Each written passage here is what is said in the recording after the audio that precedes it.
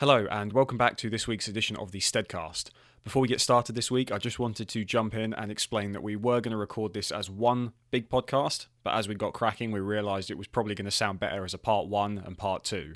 So if there's a couple of moments where it doesn't quite sound like it flows, you'll understand why, and you can actually hear us make up our mind to do that mid-pod. So I hope that's not too disruptive, but let's be honest, you've not got anywhere else to be because you should all be inside whilst you listen to these two. So enjoy, and thanks again.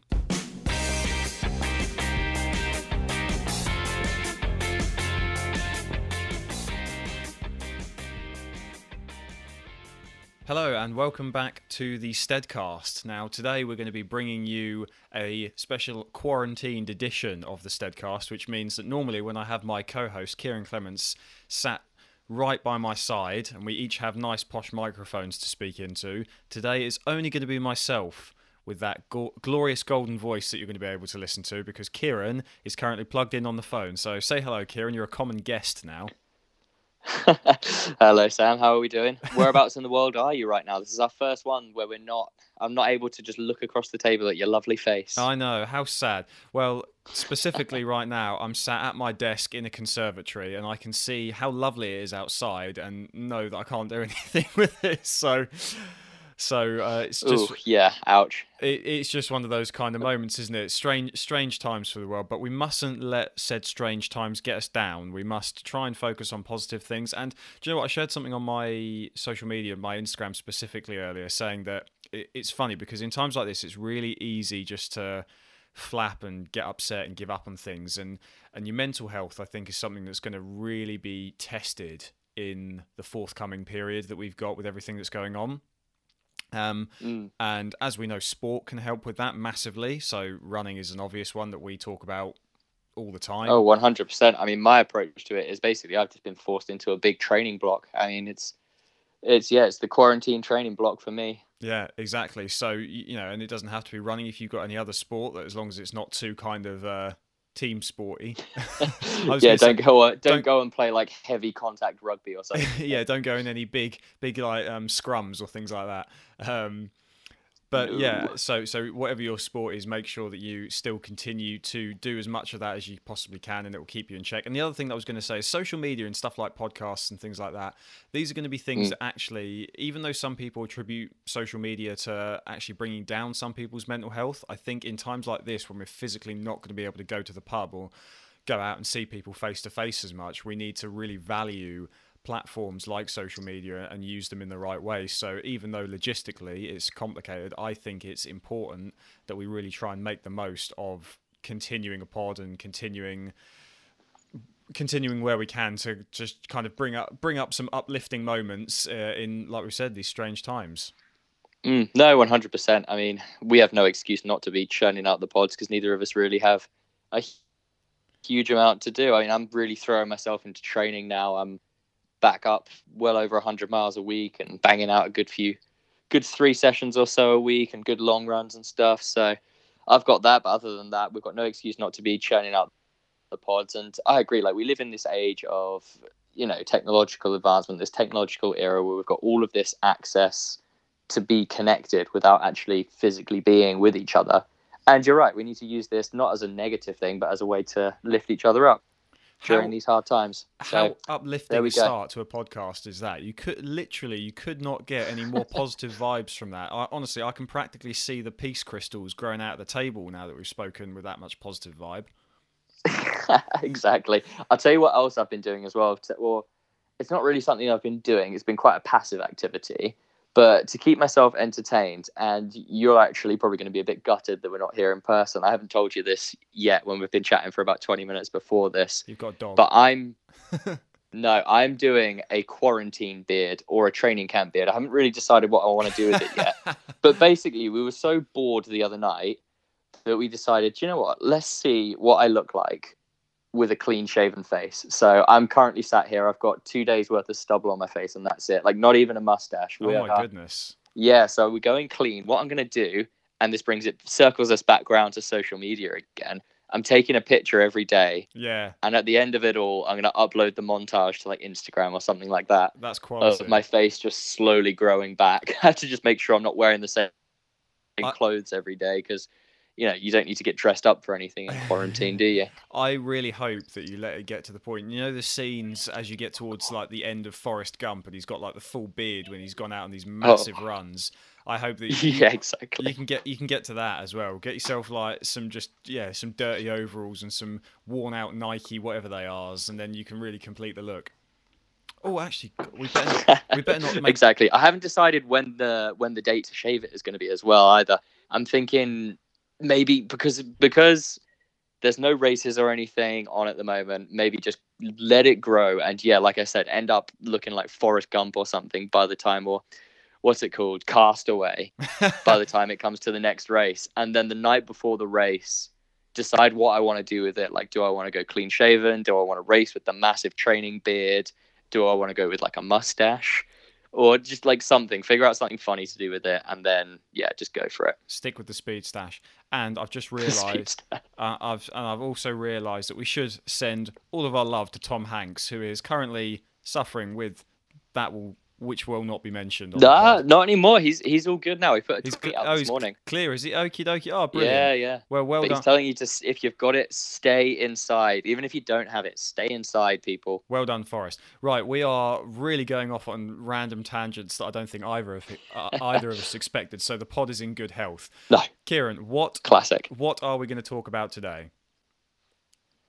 Right, so today, because nobody wants to hear anymore, we've already spoken too much about the bloody corona stuff. Nobody wants to hear about that. So we are going to talk, because there's no new races to talk about, we're going to talk about some of the history of running. So what we've done is we've just spent the last pretty much all day, really, haven't we? Or all afternoon at least. We've been compiling what we think are the top 5 performances of all time in the distance events. We've split it up into top 5 men, top 5 women. We've got a few honorable mentions. And what were the rules? The rules were it had to be between 800 meters and the marathon distance. So sprinters and ultra marathoners, and I don't think we're going to have many field eventers listening to this, but sorry, you guys are excluded from this one. Well, that keeps it nicely inside kind of Olympic sort of boundaries, Olympic bookends, doesn't it? And then not to take away from those other things, because we can do individual pods about those, but I think in terms of distance running, you've got to start somewhere, haven't you? And certainly exactly. And you know what? That's the area that we know the most about. It's the area that I would imagine our listeners are most interested in. So yeah, why not? And there's so many performances out there. Like, I think more than anything, what I found out from trying to compile this list is how hard it is to pick just 5. And it's obvious how hard it is to pick just 5, because we've got, including honorable mentions, 8 on the women's side, and I can't actually tell from looking at that. I think it's probably about 11 on the men's side. So, yeah, we've got some good history to talk about. Yeah. So, where do you want to start? Well, it is Women's History Month, so I think it would be rude not to go ladies first. Ladies first. It's the right way to do it. So, so where do you want to start off? I've got our notes here, and yep. Do you want to go? Go on. I'll let you start. Go on. Okay. All right then. So we'll kick it off from way back before women were even allowed to do running in our honorable mentions. And I think this is quite a cool place to start off, because it does kind of highlight just how, we had a little bit of trouble, I think, really coming up with what we felt was a good representative women's list on this, because there's so much less history in women's athletics, specifically distance running as well, for the reasons that we'll talk about in this honorable mention. So the honorable mention is Kathleen Schweitzer. I think that's how you pronounce it. I honestly don't know. I've only ever seen it written down. Who ran the Boston Marathon in 1967. And she ran it in 4 hours 20, which in terms of performance, and this is a performance list, and this is the reason why she's an honorable mention, not a top 5, is because of the impact that it had on women's sport. So women were not allowed to compete in the marathon until 1972. Do you know why that is, without checking your notes? Well, I think I heard it once that they basically said that you'd die. I think specifically... Yeah, I mean, you're not far off. So I think what it was, that these... And this is up until the 70s that people thought that, is they thought that women's ovaries would fall out. Yeah, do you know what? I'd heard something along the lines of they thought their ovaries would explode. And their ovaries would fall out. Yeah, they thought their insides would explode. They thought they'd just collapse and die. Like that's they're still human beings. Like they're just women. that's it's not unbelievable, isn't it? it's It's not that different to unbelievable. a man running a marathon. Yeah, so women were not allowed to run the marathon for health reasons until 1972. But in 67, Catherine Schweizer entered the Boston Marathon. She entered only using her initials to get in. So they obviously she slipped under the radar because her entry was just KS. So she got into Boston while she was running the race. Apparently, there was a ton of attempts to remove her from the course because they were thinking, "Oh no, like this woman is banditing the Boston Marathon. Like she's trying to run a marathon. She's going to die if she does this. Let's get her off the course." But she managed to kind of bat them off. There's a picture out there that I saw when I was kind of compiling a bit of info for this of her with about 10 blokes chasing after her. One of them's like grabbing onto her and she's giving him a good elbow in the sternum. So that was great to see. That's incredible. Huge, hugely honourable mention to Catherine Schweizer for really kicking off, women actually being accepted as performance athletes by the idiot misogynistic men of the 70s and 60s. Yeah. Her lifetime best in the marathon, she went on to run 2 hours 51:37, which, it's a significant clip faster than her 4:20. And she also won the New York City Marathon in 74 in 3:07:23, where she was actually fifth overall in that race as well, which, I mean, that's pretty impressive. Yeah. I suppose that gives her, I suppose she won the women's division of the Boston Marathon in 67 as well, because, she was the only one that did it. Exactly. And the thing is it's sometimes it can be hard to measure the direct impact of that on champions that come through later. I doubt you'll find many people that go, I watched that person who directly inspired me to go and do that. But like you say, if it was enough of a catalyst to make people at the time turn around and say, well, hang on a moment, she did it and she finished, and then that means anyone can do it. Exactly. And now obviously it's moments like that create those legacies that actually help push the sport forward. So that's what's really important. Absolutely. And had she not done that in 67, it may have been significantly longer until we saw women actually being, officially allowed to compete in the marathon. So yeah, who knows? I think it's, in terms of a performance pushing a sport onto kind of another level, I think that she definitely deserves the honourable mention there. Agreed. I can see next on your list in terms of honourable mentions, and we'll rattle through them because I don't want to be talking. As fascinating as all of this is, we do actually have lists to go through as well. Yeah, we have a whole top 5 after all of these. I know, amazing. The next one that we've got on the list is Kelly Holmes in Athens in 2004. Now, I want to take the reins on this and saying that the Athens Olympics, I only really have vague memories of. I think specifically, I remember I was on holiday with my family. Don't ask me where, but I remember being in this cottage or wherever we were. Not Athens, was it? Sorry? No, it definitely not Athens, was it? No, it was not in Athens. But we're in some cottage somewhere. I remember having the Olympics on the television, and sort of some of these names are ones that I remember. And Kelly Holmes is one that stuck with me. And I remember there's that amazing picture of her as she sort of goes across the line. Because am I right? Yeah, I know the one you mean. Was it the 800? Yeah, where it was really so close. It was like really, it was close. Yep. And she's got kind of like those eyes, like you say, wider as she goes across the line, and that's one of those images that sort of stuck with me. So that's why I think I probably mentioned it to you earlier, just from one of those performances that sticks in my memory as one of my earliest Olympic memories.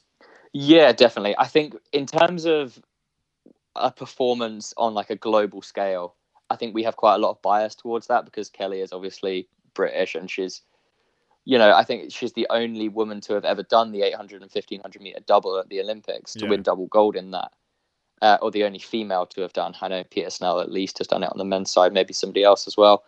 But yeah, she's the only woman to have ever done that, and she's British, so it really does stick in our minds. I think, if you ask pretty much any British distance runner or middle distance runner, like what stands out to you as an iconic moment in British distance running history, they'd say 9 times out of 10 people would say Kelly Holmes. Yeah. So it gets her on the honourable mentions, but I think we do have 5 performances here on the proper list that are, as a performance, as kind of a global, you just stand back and say, wow. Yeah, and that's, I think they do kind of knock her down a little bit out of the top 5. Yeah. Well, go on then. What's next? Well, Or where do you want to start? I'd quite like you to try and pronounce the name of our final honourable mention, because I don't know if I can, if I'm completely honest. Oh God, you put me on the spot there. I know I have. I I could thought I'd have probably some fun with this one. the first half of the name Ababel, I'd say. Ababel, yeah, and then Yeah, Yashena? Yashena, yeah. Ababel Yashena. Yashena? If you just dedicate and just flow with it. Do you know what? Funnily enough, Yeah. I was listening to something about one of my favourite podcasters who runs the athletics for the BBC, as well as incidentally he's the BBC boxing correspondent who I've spoken to you about, Mike Costello, and he said when you Yep. get, I was watching an interview and he said when you get all these names with athletes you're not sure about, he just goes, decide on the pronunciation and stick with it and just go for it. So Just do it confidently. So it's Ababel Yashena. there we you go. And she's on the honourable mentions list because she recently, in February, at the RAC Half Marathon, ran the women's half marathon world record in 64:31, which, incidentally, is the exact same time as my PB from the Manchester Half Marathon in 2018. So there we go. I'd get chicked literally on the line. She'd probably dip me, or maybe I'd dip her. Who knows? But yeah, there's that. We're not going to talk about shoes. Shoes are the reason why it's an honourable mention. It's not in the top 5. And we're going to move on to the top 5 straight away after that. And ironically, in 5th place is the woman that she actually beat into 2nd place in that race. That was a good Bridget segue. Kosgei. That was a good segue. Yeah, I enjoyed that. Yeah. Thank you. Yeah, so Kosgei at RAC ran 64:49. So, she was a good 18 seconds behind Yashena. We're sticking with that.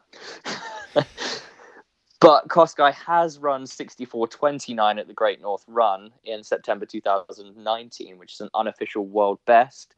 The reason that's the world best, not the world record, for those who don't know, the Great North Run is a net downhill course, and I think it's also point to point. It is, yeah. Which means it's not eligible for official world records. But that is the fastest a female has covered a half marathon, to my knowledge. Yeah.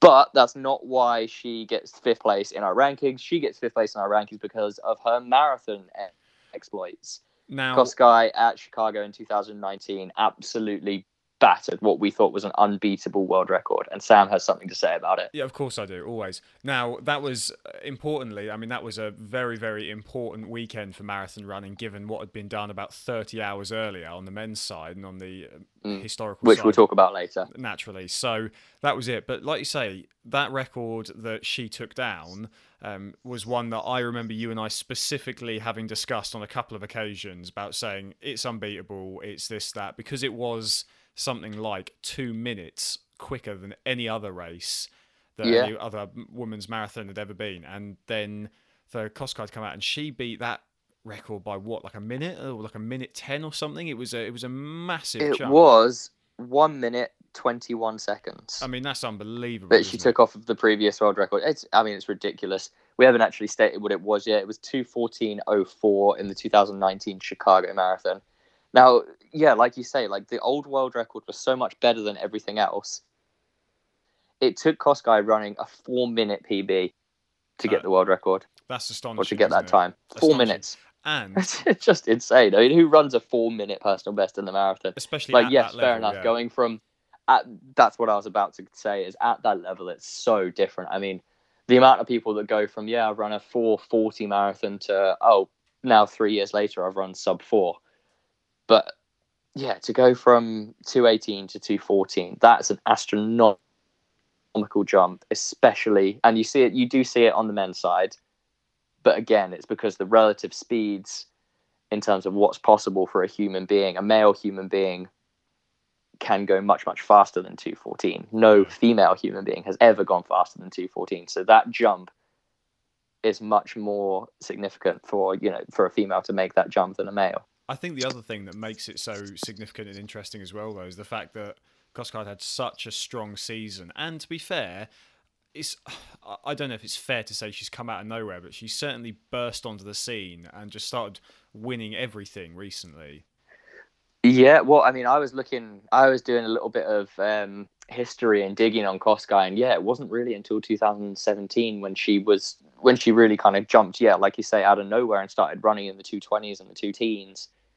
And now she's won London, and Do you know what? I actually have no idea. 'Cause I could do a quick Google for you. I mean, the only reason I say that is I say it because I don't think that she's particularly old, and obviously given the sort of performances that people tend to Yeah, put she's in our age. yeah, so you consider what that means, as most marathoners tend to obviously build such a strong foundation for years and years and years outside of such a long distance.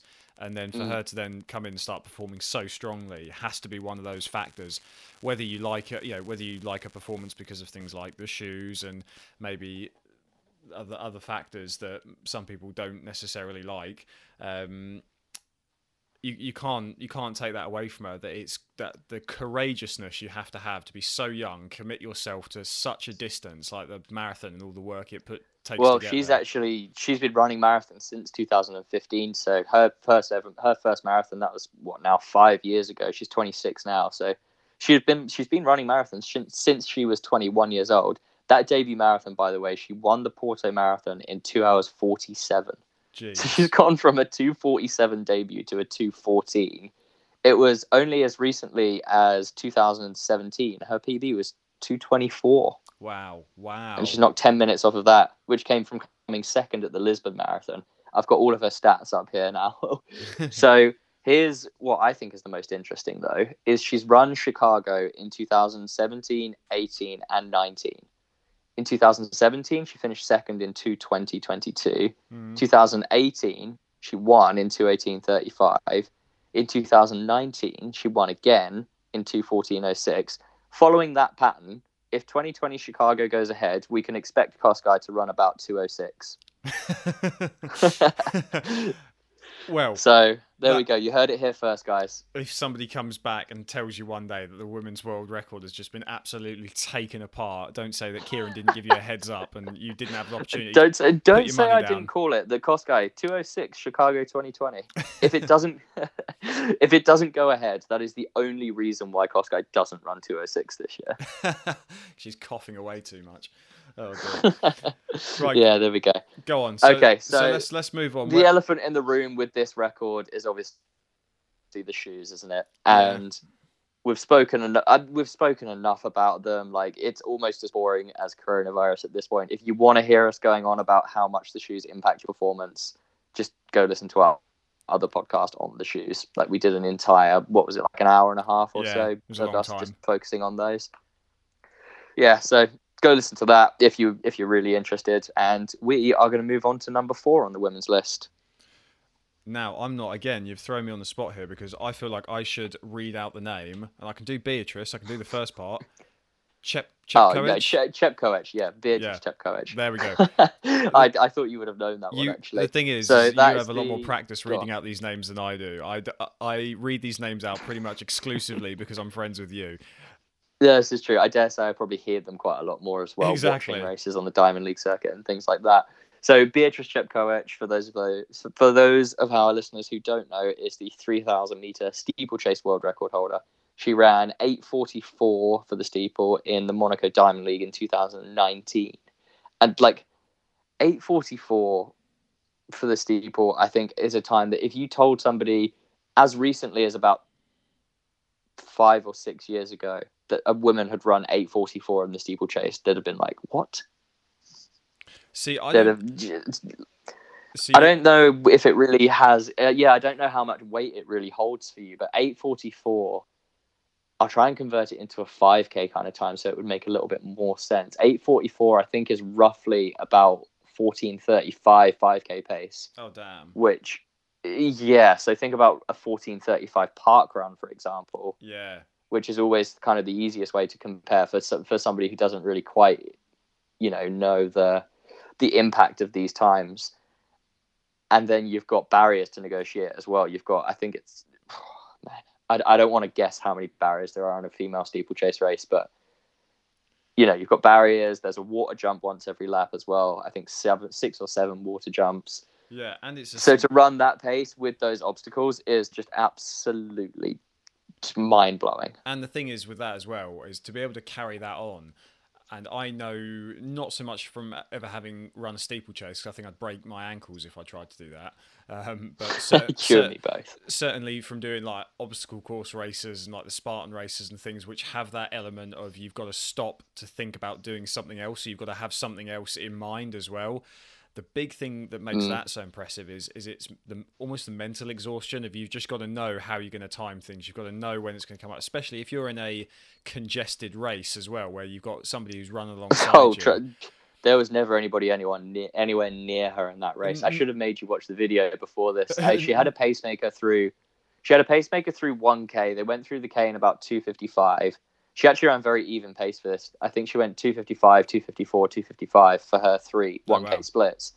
Yeah, she had a pacemaker through a K. The pacemaker dropped out and probably fell on the floor exhausted. Yeah. And Chepkoech just went on, and yeah, there was never anybody anywhere near her. So she didn't really have to, I don't remember whether she lapped anyone or not. I'd be surprised if she did, even at that kind of speed. Yeah. Not in a Diamond League race. But yeah, no, there was never anybody anywhere near her. She ran it at Monaco, which the Monaco track is famed for being a very, very, very fast track. At the men's 1500 meters, pretty much every year at Monaco, somebody runs something ridiculous. That's where Mo Farah ran his 3:28, which was a European record at the time. I can't remember if it still was. And then as recently as this year, Charlie Grice ran 3:30 there to run faster than Steve Ovett did in the 80s. So, like, Monaco is a crazy fast track, which kind of justifies it a little bit, but I don't know how much it really justifies just how quick that is. Like, 8:44 is ridiculous.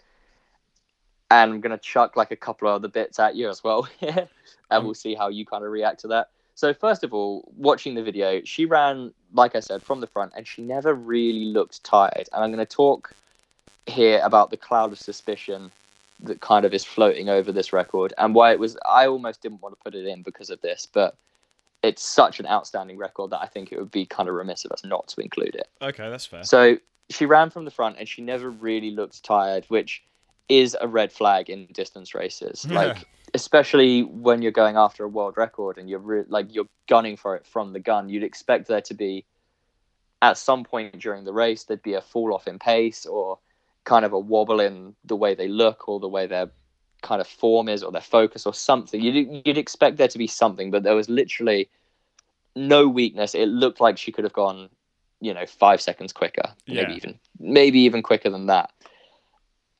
And with all of that in mind, the world record that she broke was 8:52 by Ruth Jabet. So not only did she take, 8 seconds? 8 seconds out of the record.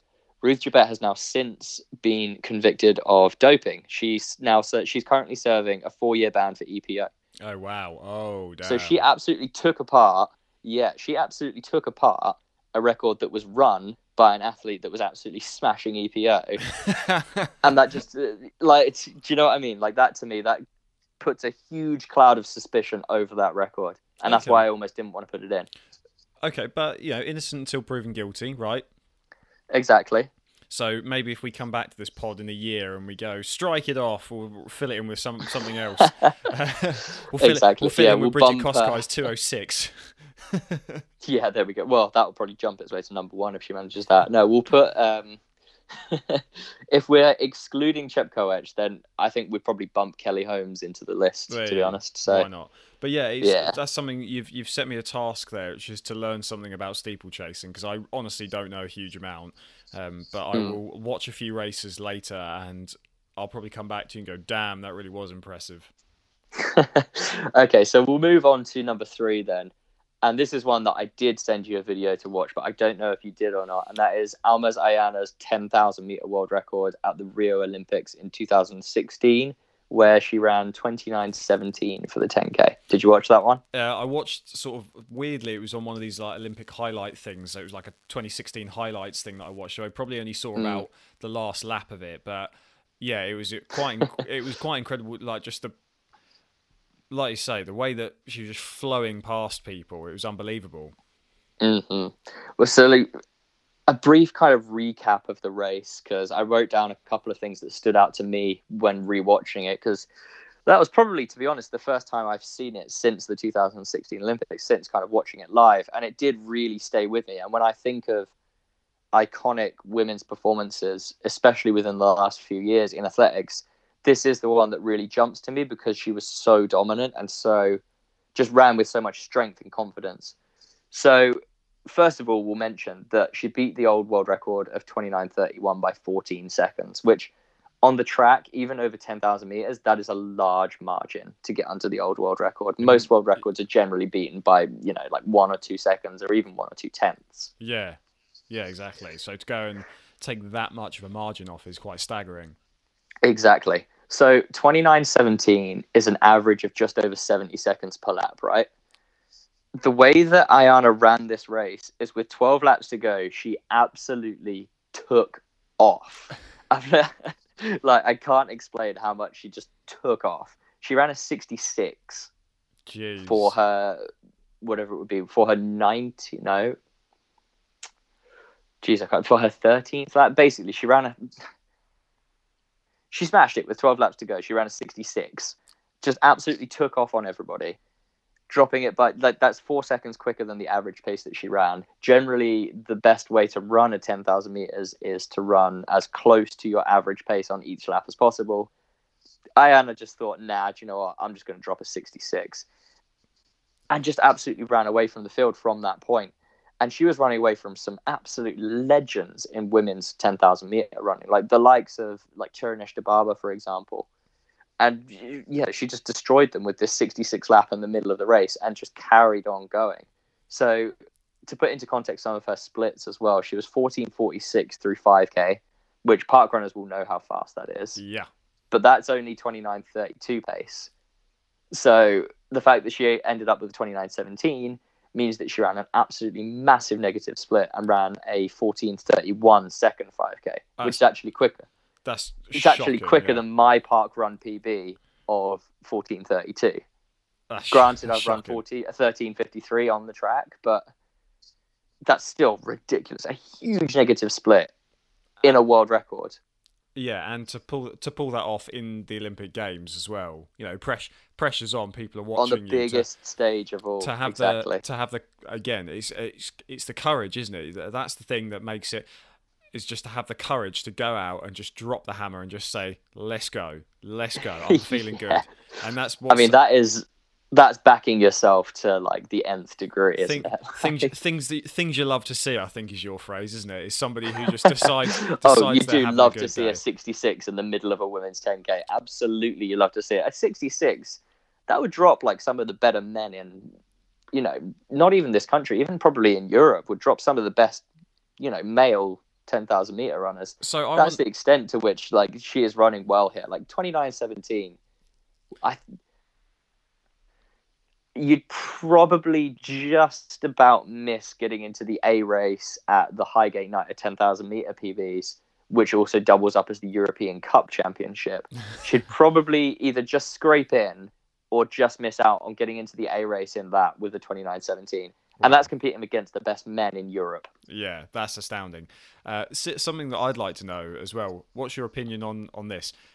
When you're feeling good, right, pre-race, so you're in the Olympics, big stage, gold medals at the are available if you have a good race, Do you go out and you just roll with it and you just go, right, I'm just going to play it patiently? Or do you go out and you just go, do you know what, I reckon I can really give it a crack? Do you reckon when she was in the changing room and getting warmed up and all those things that you do before the race, do you think she had an inkling of it? Or do you think she just felt great and she just went for it? Do you reckon she had that race plan and she knew that she was in world record territory? Or do you reckon she just said, I'm just going to go do or die?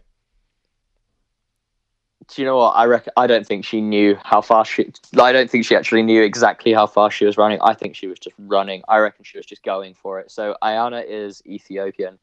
And generally, from my perception and from what I've heard about East African runners, is they do have a plan, but they don't really care about time. Time doesn't even really exist for these guys. It's more if you say, let's meet at 9 a.m. exactly. Even just if you say, let's meet at 9 a.m. for a run, people will be filtering in at 9:15, 9:20. People might even show up as late as 9:55, and eventually you'll get going. Amazing. It's That sounds like a good. yeah, Sounds like a good cultural society. To be fair, doesn't it? Just throw your yeah, watch away and just exactly. turn up when you like. There's a good scene in Exactly. Lord of the Rings about that, isn't it? Where he says you're late, and Gandalf turns around and says, "A wizard is never late, nor is he early. He arrives exactly when he means to." I don't think you know this about me, but I've never actually seen The Lord of the Rings. Well, good news for you, mate. You're trapped inside for the next month and a half. So I know. It's not through lack of trying. I don't know what it is. It's never gripped me. It's been about, I reckon it's probably been about 8 or 9 years since I last tried to watch it. So maybe I'll give it another go. Well, mercifully for you, that scene is right at the start of the first film, so you can watch that and then. Oh, fantastic! I might have even seen that one. There you go. Right, we're rambling. Let's not get too carried. Yeah, away. we won't get too. Fortunately, you didn't go with Star Wars, so I can't go off on too much of a tangent. If it was Star Wars, we'd be here all day.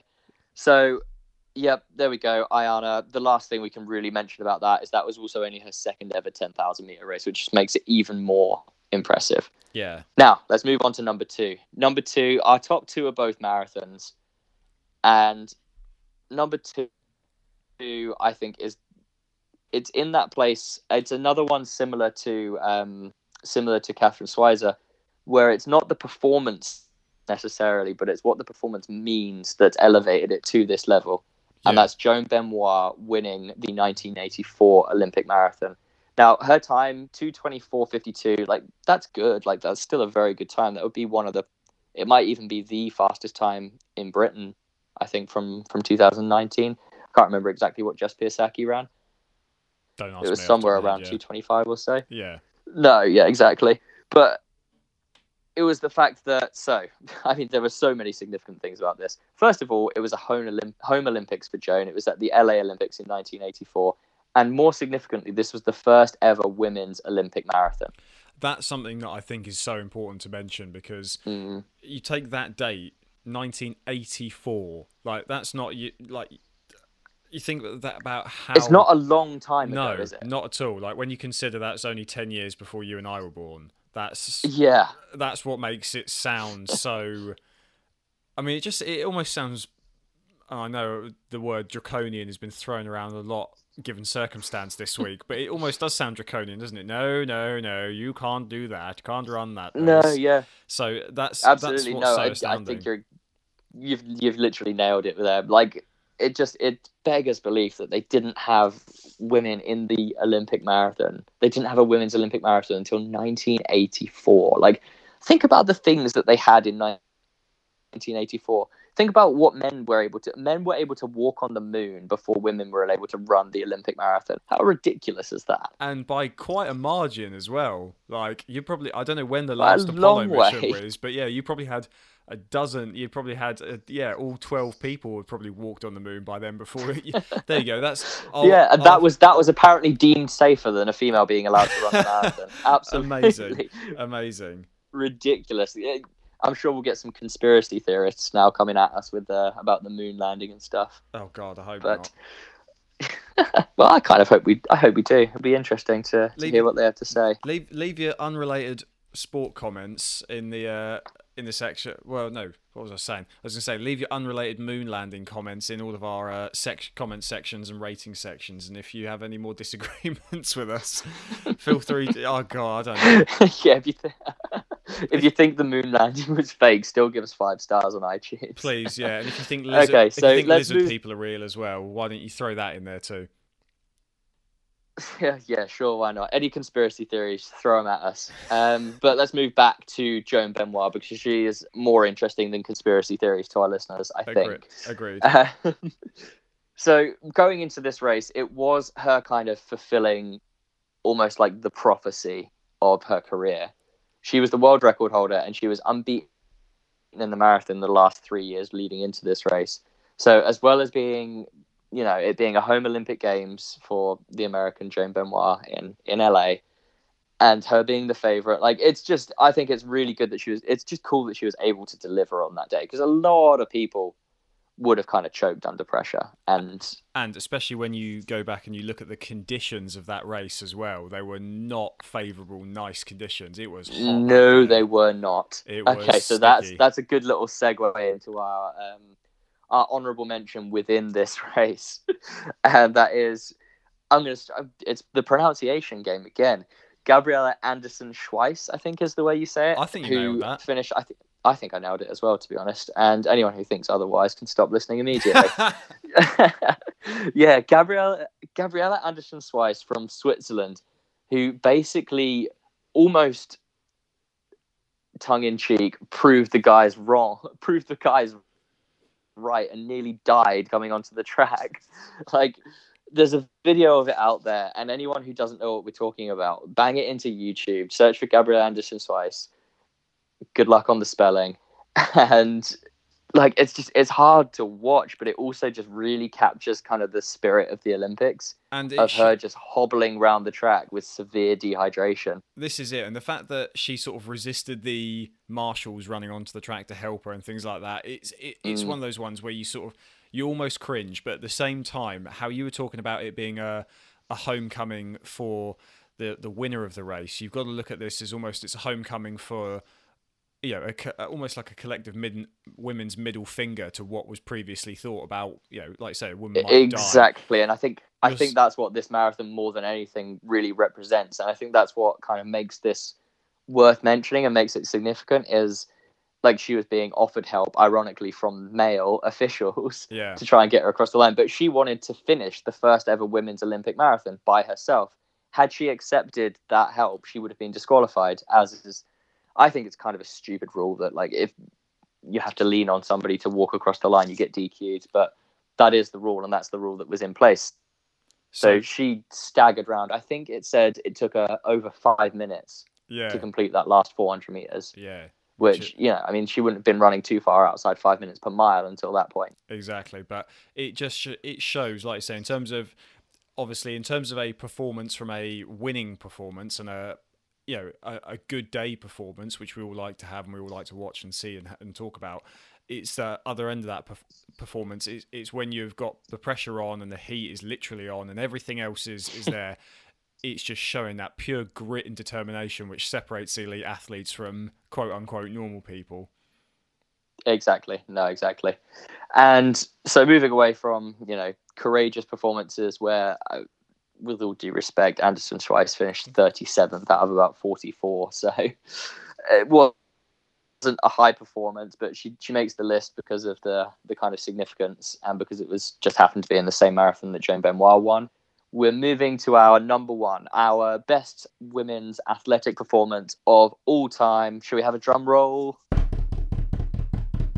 Hopefully that actually comes through on the recording. It's Paula Radcliffe. I mean, who else was it ever going to be? Paula Radcliffe, 2:15:25, London Marathon, 2003. What?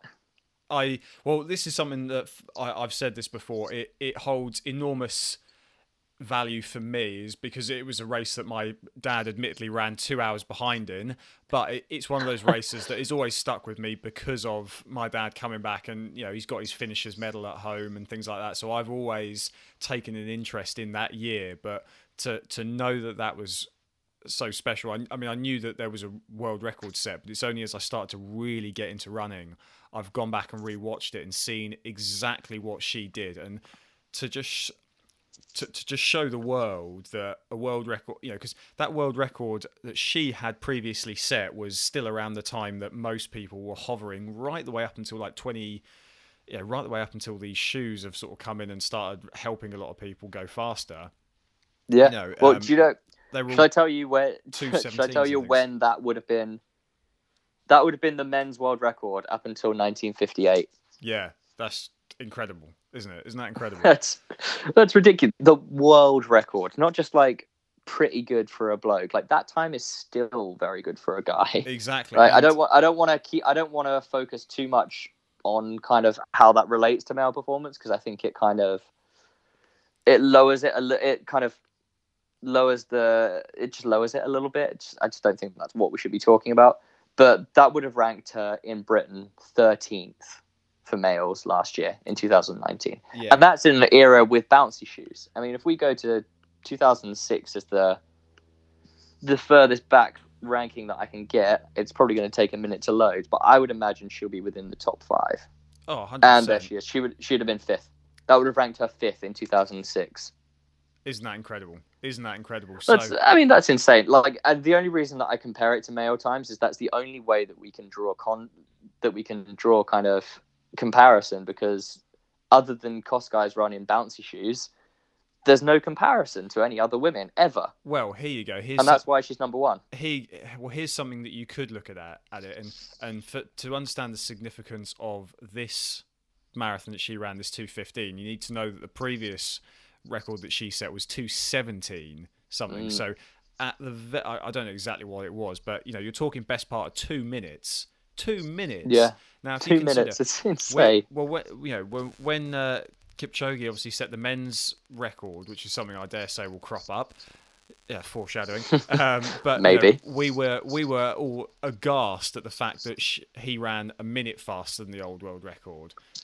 So to then show that she to have done it, like you say, nearly 2 minutes quicker is just pretty outrageous. And the thing is as well, for it to, and I don't want to get into a whole kind of stereotypical thing, but the fact that it wasn't what we're so familiar to seeing now, which is East African runners going out and just sweeping the podium. It wasn't that. It was somebody on home turf as well in London. Again, all those things we talked about with the previous records is about pressure being on the day and just absolutely nailing the opportunity to go out and make history. That's why it has to go to the top. That's why it has to. Absolutely. And that record, it lasted 16 years before it was broken by Koskai. And she's the only one that's really gotten anywhere near that. Yeah.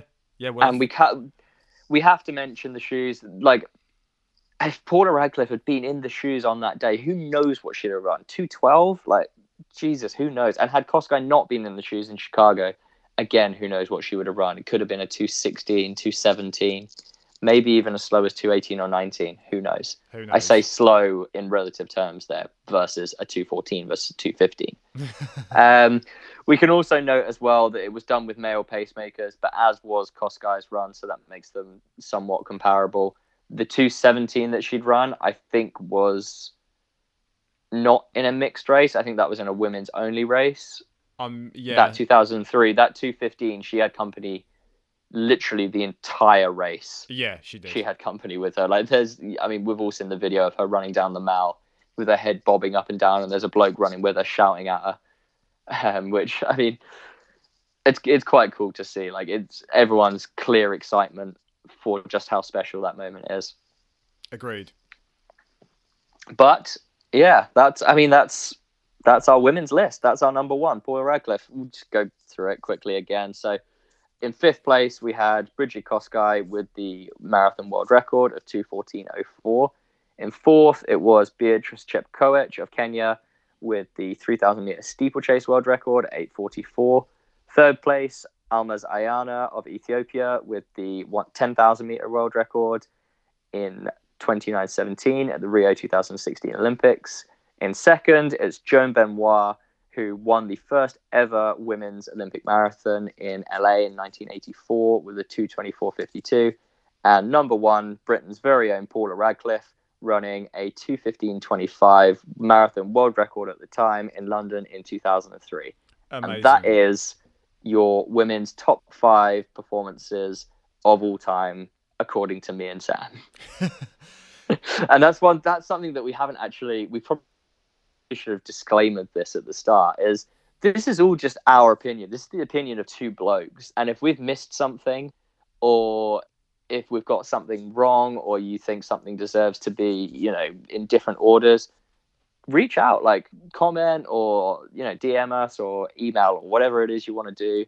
You're in isolation, so you got nothing else to do. Exactly. Reach out to us, because I don't know about you, but I love having these discussions and I love these debates. No, it's great. It's great. And audience interaction as well is what makes it even better. I love it when, and as I'm sure you do as well, when we get comments on these things, when random people stop us or speak to us or send us a message and say, oh yeah, this was good and I like that. What about this? It's great. So yeah, 100%. And you know what? I almost love the criticisms as well when we get somebody say like, oh, actually this was this. And usually it's something constructive as well that we can go away and think, oh, okay, we'll think about that differently, or oh, I didn't know that. That's interesting.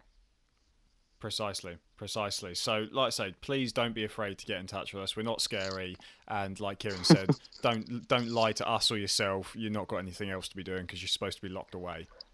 Exactly. And should we just be a little bit beggy as well? With all of this free time that you've got, just chuck us a 5-star rating. It takes seconds. Oh, go on then.